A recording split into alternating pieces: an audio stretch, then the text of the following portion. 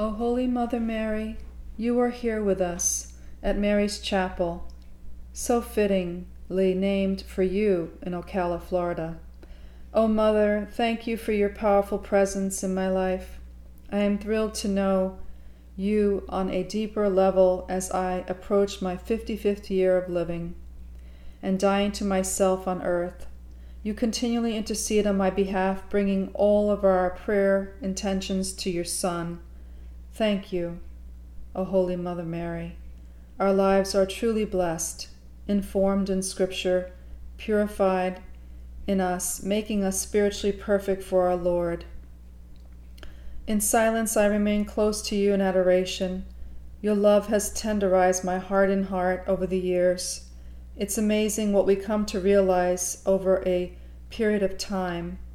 We see the true growth of ourselves patterned accordingly to God's plan and not our own. Everything ordained by God is everlasting. My dialogue with you is a treasure. I have opened up like a flower in full bloom. You fill me with choicest nectars, pollinating your garden, Lord, adding life to what otherwise may have been death.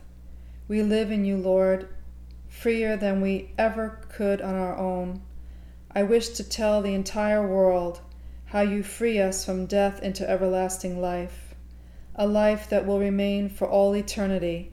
Life with you, O Lord, is sweeter than honey from the comb. Now that I have found you, I won't ever let you go. The treasure trove of love, truth everlasting, I will take your cup and live in you, in your love forever.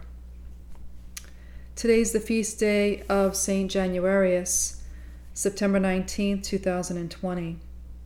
Father Paul Thomas told us during his homily, a soul has to live and the body has to die. Man, his body and soul are one, St. Paul is telling us in Corinthians. Awakening of the whole person, looking at Jesus' resurrection, earthly life and heavenly life. His love is infinite, lasting forever. He loves the whole person. Keep our life always fixed on the resurrection and get rid of things. Hold on to your soul. The greatest gift and treasure is to seek and find our Lord Jesus Christ in all the holy tabernacles of the world. When you find him, remain with him. It is there your soul becomes purified in all the knowledge and all the truth that is Jesus Christ himself.